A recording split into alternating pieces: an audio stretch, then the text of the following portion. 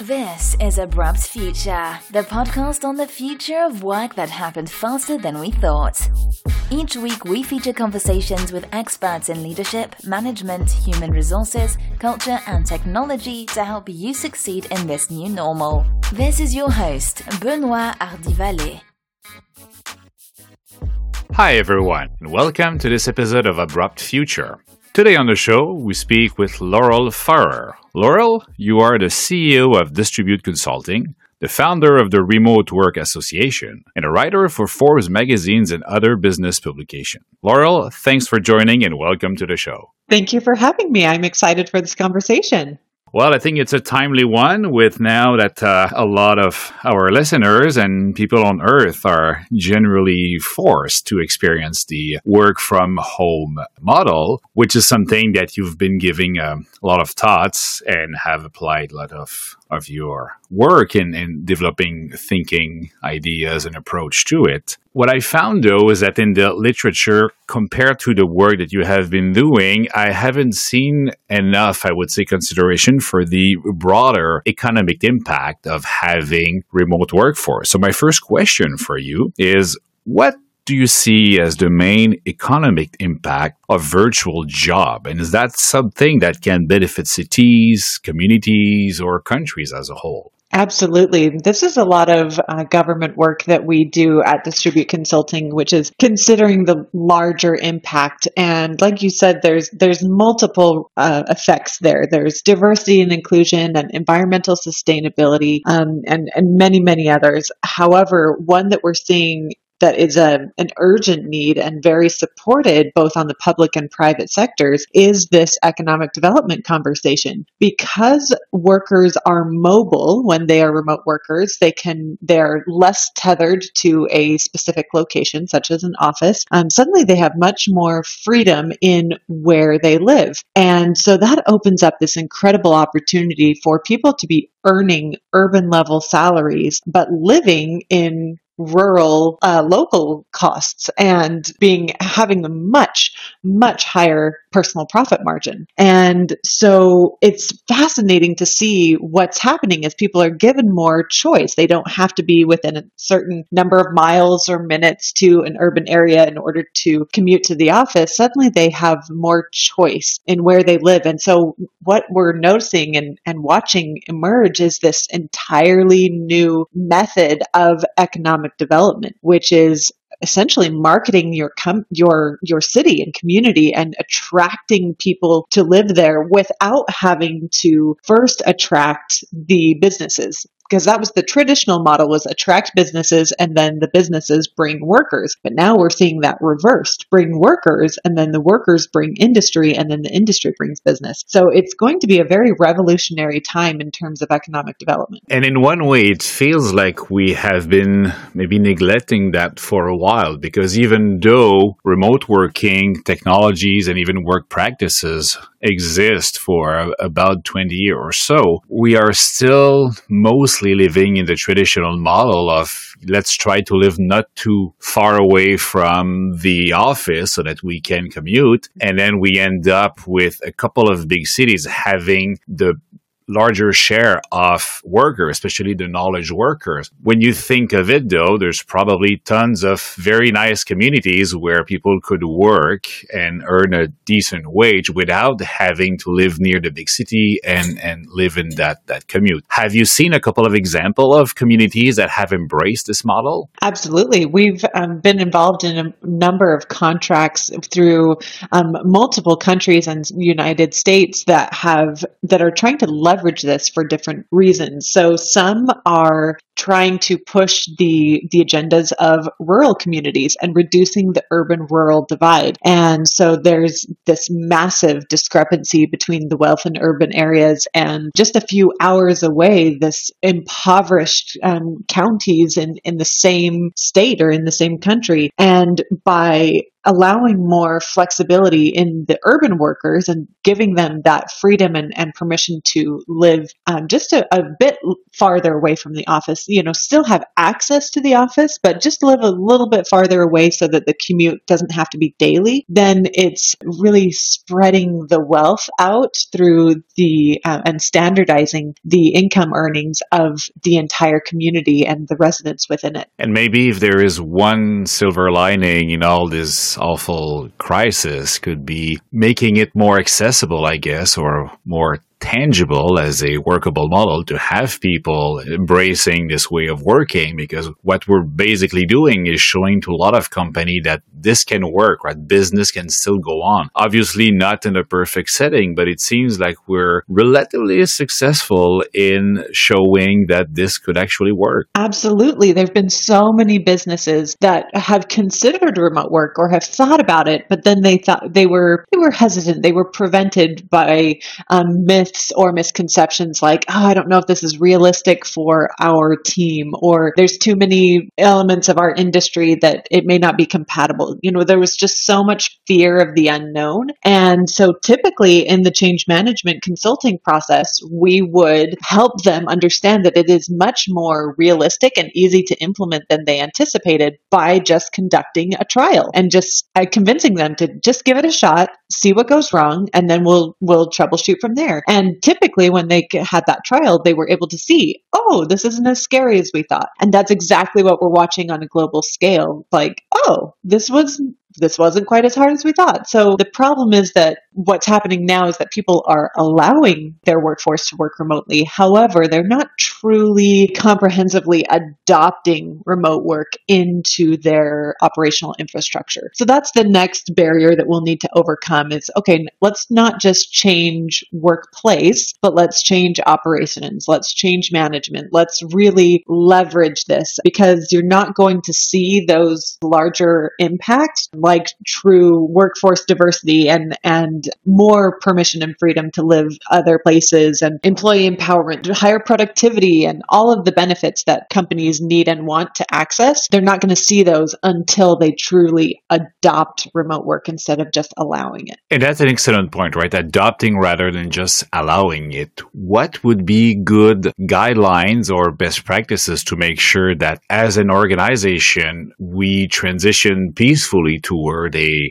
state where we have a lot more distributed work? So here at Distribute Consulting, we have a 4-step management process that takes people through this change process. And the first thing that we do is we evaluate what's going well and what's not going well. But we do this with a lens of decades of experience of remote work, because the cruel irony of going remote is that you really don't know what you don't know. This is new territory and it's uncharted waters for anybody doing it for the first time. And so often the barriers that you should know about, you don't know about them until you come upon them. Like, oh, I haven't even thought of, workplace safety standards in home offices until all of a sudden you have a lawsuit on your hands. Like you just don't know what you should be thinking about proactively. And so that is what we do as consultants, is we say, all right, based on all of our experience, where are the gaps still existing? How far do you have to go? And so that's the first step is analysis. Then we create resources. So there's a lot of resources that are needed in order to construct a virtual business. I always say that physical businesses are built with, file cabinets and bricks, and virtual businesses are built with software and processes. And so we make sure that you are truly moving and translating your physical office into a virtual office by creating those resources. So communication channels, software stacks, remote work policies, digital handbooks, things like that your remote workers will need in order to access all of the resources that they need to do their job from anywhere, whether they be at the office or at home or in a co-working space or wherever. So that step 2 is to create the resources. Then step 3 is to get leadership and workforce training. Remote work isn't very different, but it's just different enough that you really need some very zoomed in training and education about what makes it different. It's not just a matter of changing your workplace, like I said. It's a matter of changing habits, changing communication style, being aware of how to collaborate in a virtual environment. And so it's really critical to get training for both your workforce and your management. And then the last step is that we measure We measure impact and calculate financial savings that are going to come from this change. And that's something that so many people are missing. They think, oh, this is going to be more convenient, or this is going to be, helpful and fun for my employees. And most leaders are completely neglecting the fact that there are immense corporate benefits to be reaped if they are willing to do this in the right way. The average cost savings from taking a role from physical to virtual is between 11 and 20,000 US dollars per year per employee. I mean, that's Wow. exactly like that translates into huge savings. So this can and should be a corporate strategy, not just a personnel strategy. And you mentioned obviously the financial benefits. What other benefits are we seeing? What about diversity, for example? Is remote work or distributed work a good strategy to increase diversity? Absolutely. So we see much higher levels of diversity and inclusion in virtual workforces for many reasons. The primary reason, though, is that because of how virtual work needs to be managed and needs to be supervised, it's very based on results. So it's not so much about interaction and just, personality dynamics. That there really isn't a space for that because we have to track results. That's how we supervise productivity, is that we measure results instead of where they are and are they sitting at their desk. And because obviously we don't have that visibility. So because of that, everybody is completely capable of producing equal results if given the proper environment. And when they are allowed to choose their environment, to be in a space that works for them, that is a schedule that works with their, own unique circadian rhythms, or they are allowed asynchronous communication, so they have more cognitive processing time or less cognitive processing time. There's just so much more empowerment of produce the work in a way that works for you, and not so much like you're going to come to the office at this time and sit in this chair and be surrounded by these people and everybody's expected to produce equal results. We all work in different ways, and remote work usually caters to you leaning into that and producing work in the way that works best for you. And because of that, we see enormous diversity. So we see 40% more women in leadership roles in distributed companies than in physical-based companies. We see higher equality of traditional discriminatory factors like sexual orientation and gender, age, even height. That's been a cool one because everybody's the same height in virtual work. That's true. Yeah, and nobody can, dominate the conversation with body language and kind of hover over. That's always fascinating for me to see when I go back into physical offices. But also neurodiversity is a really great one as well. And so we see people with just more diversity in mental and behavioral health or cognitive processing disorders that have more space to work in the way that works best for them. So yes, we see immense diversity and inclusion progress in virtual work. And what is great, I found as I was listening, that is that the great equalizer here is result. It's not about trying to single out certain demographics and saying we want more of this or we want more of that, which obviously is important in itself, but we're using a generic type of metric or a measure that applies to everyone, and we're saying we're all accountable for our results regardless of different background or types. Exactly. And that's something that we hear all the time after making the change management or after completing the change management process, is that our clients will often say, wow, who I thought were my highest performers are actually my lowest performers. And who I thought were my lowest performers are actually my highest performers. I was measuring the wrong metrics. And so it's a new way of working and a better way of management, regardless of workplace location. And I'd be curious to hear your perspective also on gig working, because consciously or not, when we talk about remote and distributed work, we often have the archetype of, you work full-time permanent for one company, you happen to be able to do that from home or part-time home, part-time in the office. However, there is a growing part of the working population, I mean, depending on the countries, who are gig workers. So is that something that you see increasing with the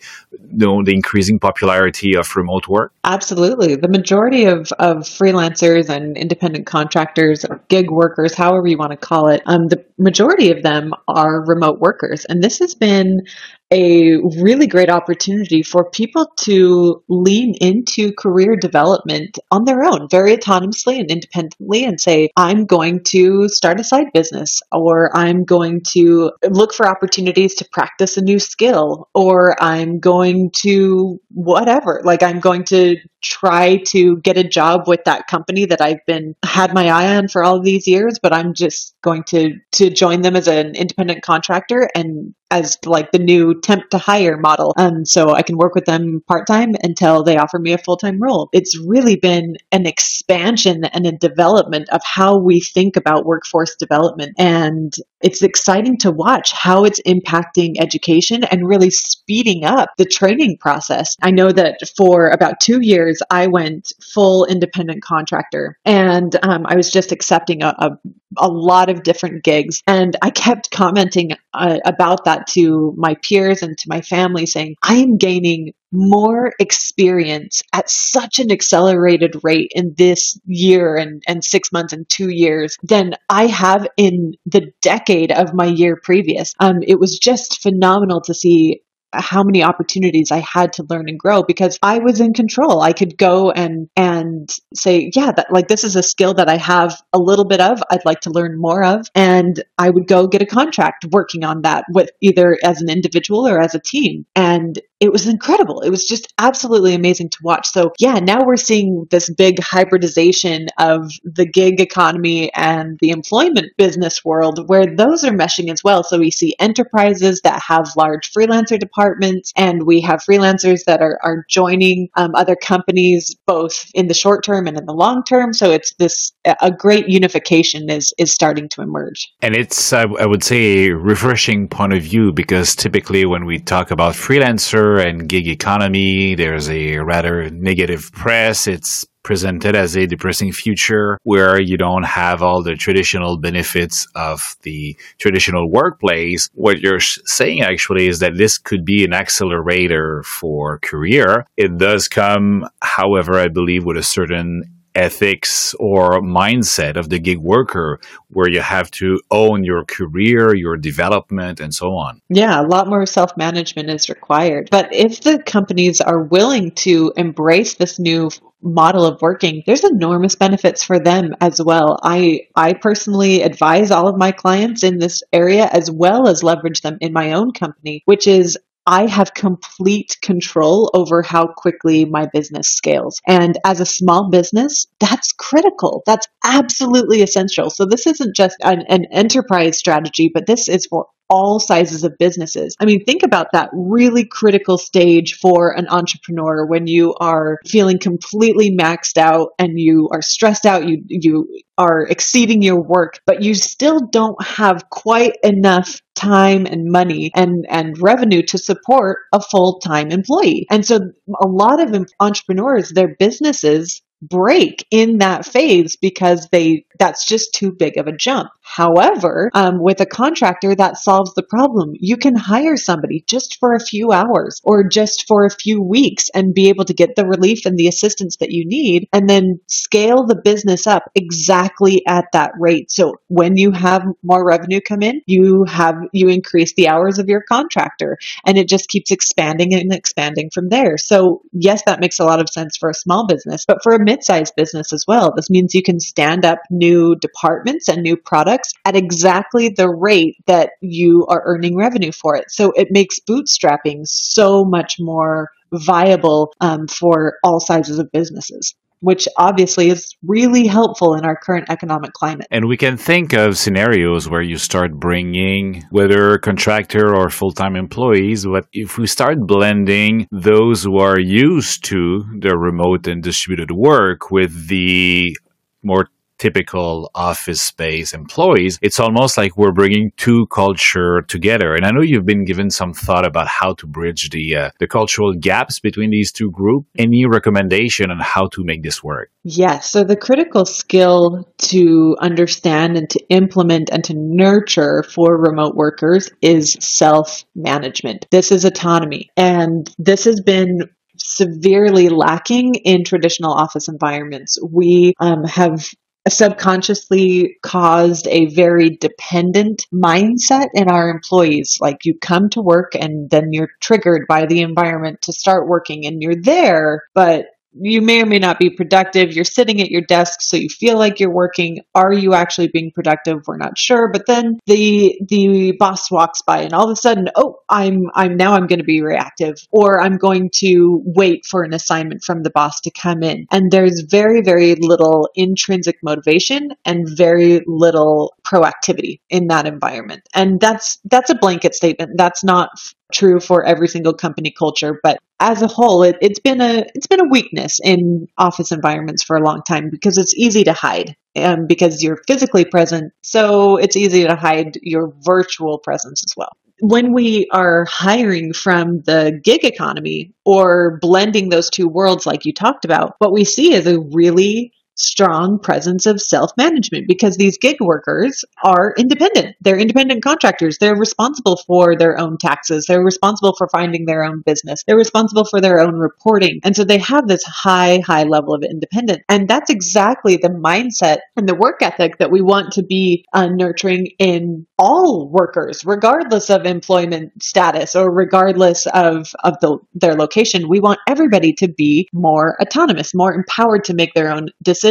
So if I were to give a training to the workforce, again, regardless of employment type or location, I would focus, and I do focus exclusively on how do we become more effective self-managers that don't require as close supervision and are going to produce great results regardless of proximity to their boss. And so that is nurturing soft skills like proactivity and communication and discipline and self-awareness, critical thinking, empathy. All of those skills become much, much more important when you're working independently. And what about mental health? Because with all this autonomy and self-management, there's also a lot of consideration to how will people manage their mental sanity and in working in a different work setting, especially now with the crisis for a lot of people who are not used to it. What kind of safeguards need to be in place to ensure that we preserve people cognitive and emotional stability? Yeah, so this is where we see a lot of finger pointing, that the employees are pointing to the employers and the employers are pointing to the employees, and each of them are saying, well, this is your responsibility. So what we need support from both sides. The ironic caveat here is that most employers are afraid that their employees are not going to be working if they're not supervised. However, what we see on the employee side is that they like working remotely. They feel more balanced and in control and empowered and just free and flexible. And so they feel the need to work very hard to keep this and to keep this flexibility. So therefore, they're working extra hard to show, look, I can be productive outside of the office. So I'm going to prove it to you that I can keep this as a working model for myself. And so what happens is that the average remote worker works 2 to 4 hours per day more than an in-office counterpart. And that's part of why we see this great productivity, but it also means that our remote workers are extremely susceptible to burnout. And so what needs to happen from both sides is that there needs to be a culture of trust, that we say, that the employer is saying, I trust you and give you full permission. I will not think less of you if you stick to an 8-hour day, or if you're not producing a deliverable at the end of the day, I still trust that you have been productive, or I have methods of reporting productivity that will give me proof that you have been productive throughout the day in various ways, not just producing a deliverable or tangible result, but you can report to me and say, yeah, I brainstormed all of these ideas and I drew great inspiration and here's what I learned today. And I had a great meeting with this client and I look forward to nurturing that relationship. Like we as managers are diversifying the definition of productivity and giving the trust and the empowerment to our workers to just work the allotted amount of time so that they don't feel like they have to inflate their results to impress us. But then on the employee side, again, this is part of self-management. Self-management is not just writing your to-do list. It is taking care of yourself in whatever ways you need to produce your best work. That's what a manager does, is make sure that the employee is cared for. And so therefore, when you're a self-manager, you need to do that for yourself. And that means you have to be very disciplined about setting those boundaries for yourself. And that also means that you need to be very open and transparent with your manager, saying, thank you for the assignment. I just wanted to let you know that I received it. I'm logged off for the weekend, but I'll get to this first thing on Monday morning. And creating those boundaries and enforcing those boundaries for yourself. So on both sides, we cannot and will not see a solution to this mental health crisis of burnout and micromanagement and isolation that traditionally come with remote work until both the employer and the employee are willing to set those boundaries and enforce them with trust and respect. And I'm thinking that in the end, it will be a lot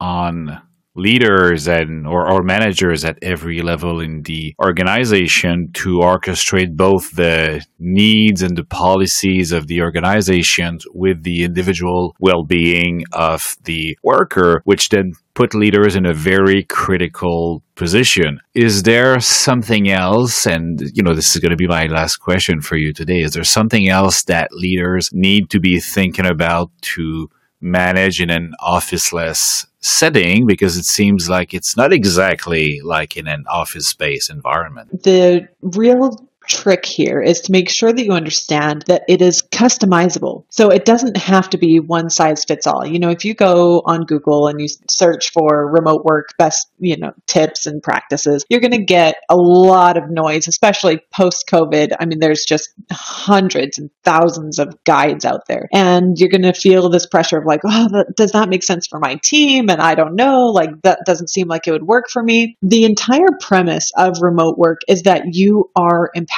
You as an employee, you as an employer, everybody is empowered with more control, more discipline. Therefore, every single leader should be taking the opportunity to say, how do I want to leverage remote work? How do I want to apply this to our team? What makes sense for our industry? What makes sense for our culture? What makes sense for me and my management style? Like, what makes sense for us? And then customize it. Obviously, it really helps to have a consultant during that process, of course, but it's at least a self-awareness training that every single leader should go through. And then when you figure that out, you just write it down in a policy. That's what a remote work policy can and should be, is how does remote work at our company? What does it look like? What are the expectations for making remote work effective in our team? And so a remote work policy shouldn't just be a, signature that says, yes, I'm allowed to work off site. It should be a very dynamic, comprehensive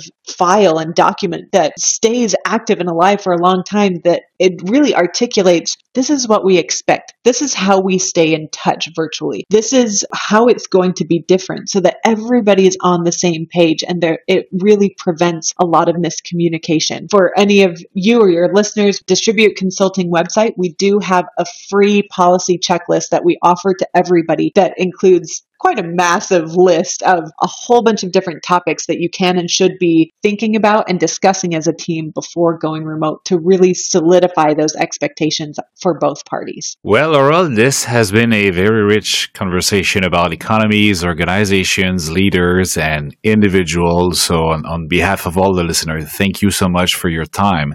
Where can we find more details about your work, your ideas? The best place to find us is at Distribute distributedconsulting.com. However, I love getting to know new people. I love virtual networking. So it's always easy to find me on LinkedIn, just my name. I'm the only Laurel Farr, so it's pretty easy to find me. I'm also on Twitter if that's an easier medium. Fantastic. Thank you so much. Thank you. Thank you for having me. This was Abrupt Future. I hope you learned something valuable. If you enjoyed it, please subscribe, and any feedback or rating is greatly appreciated.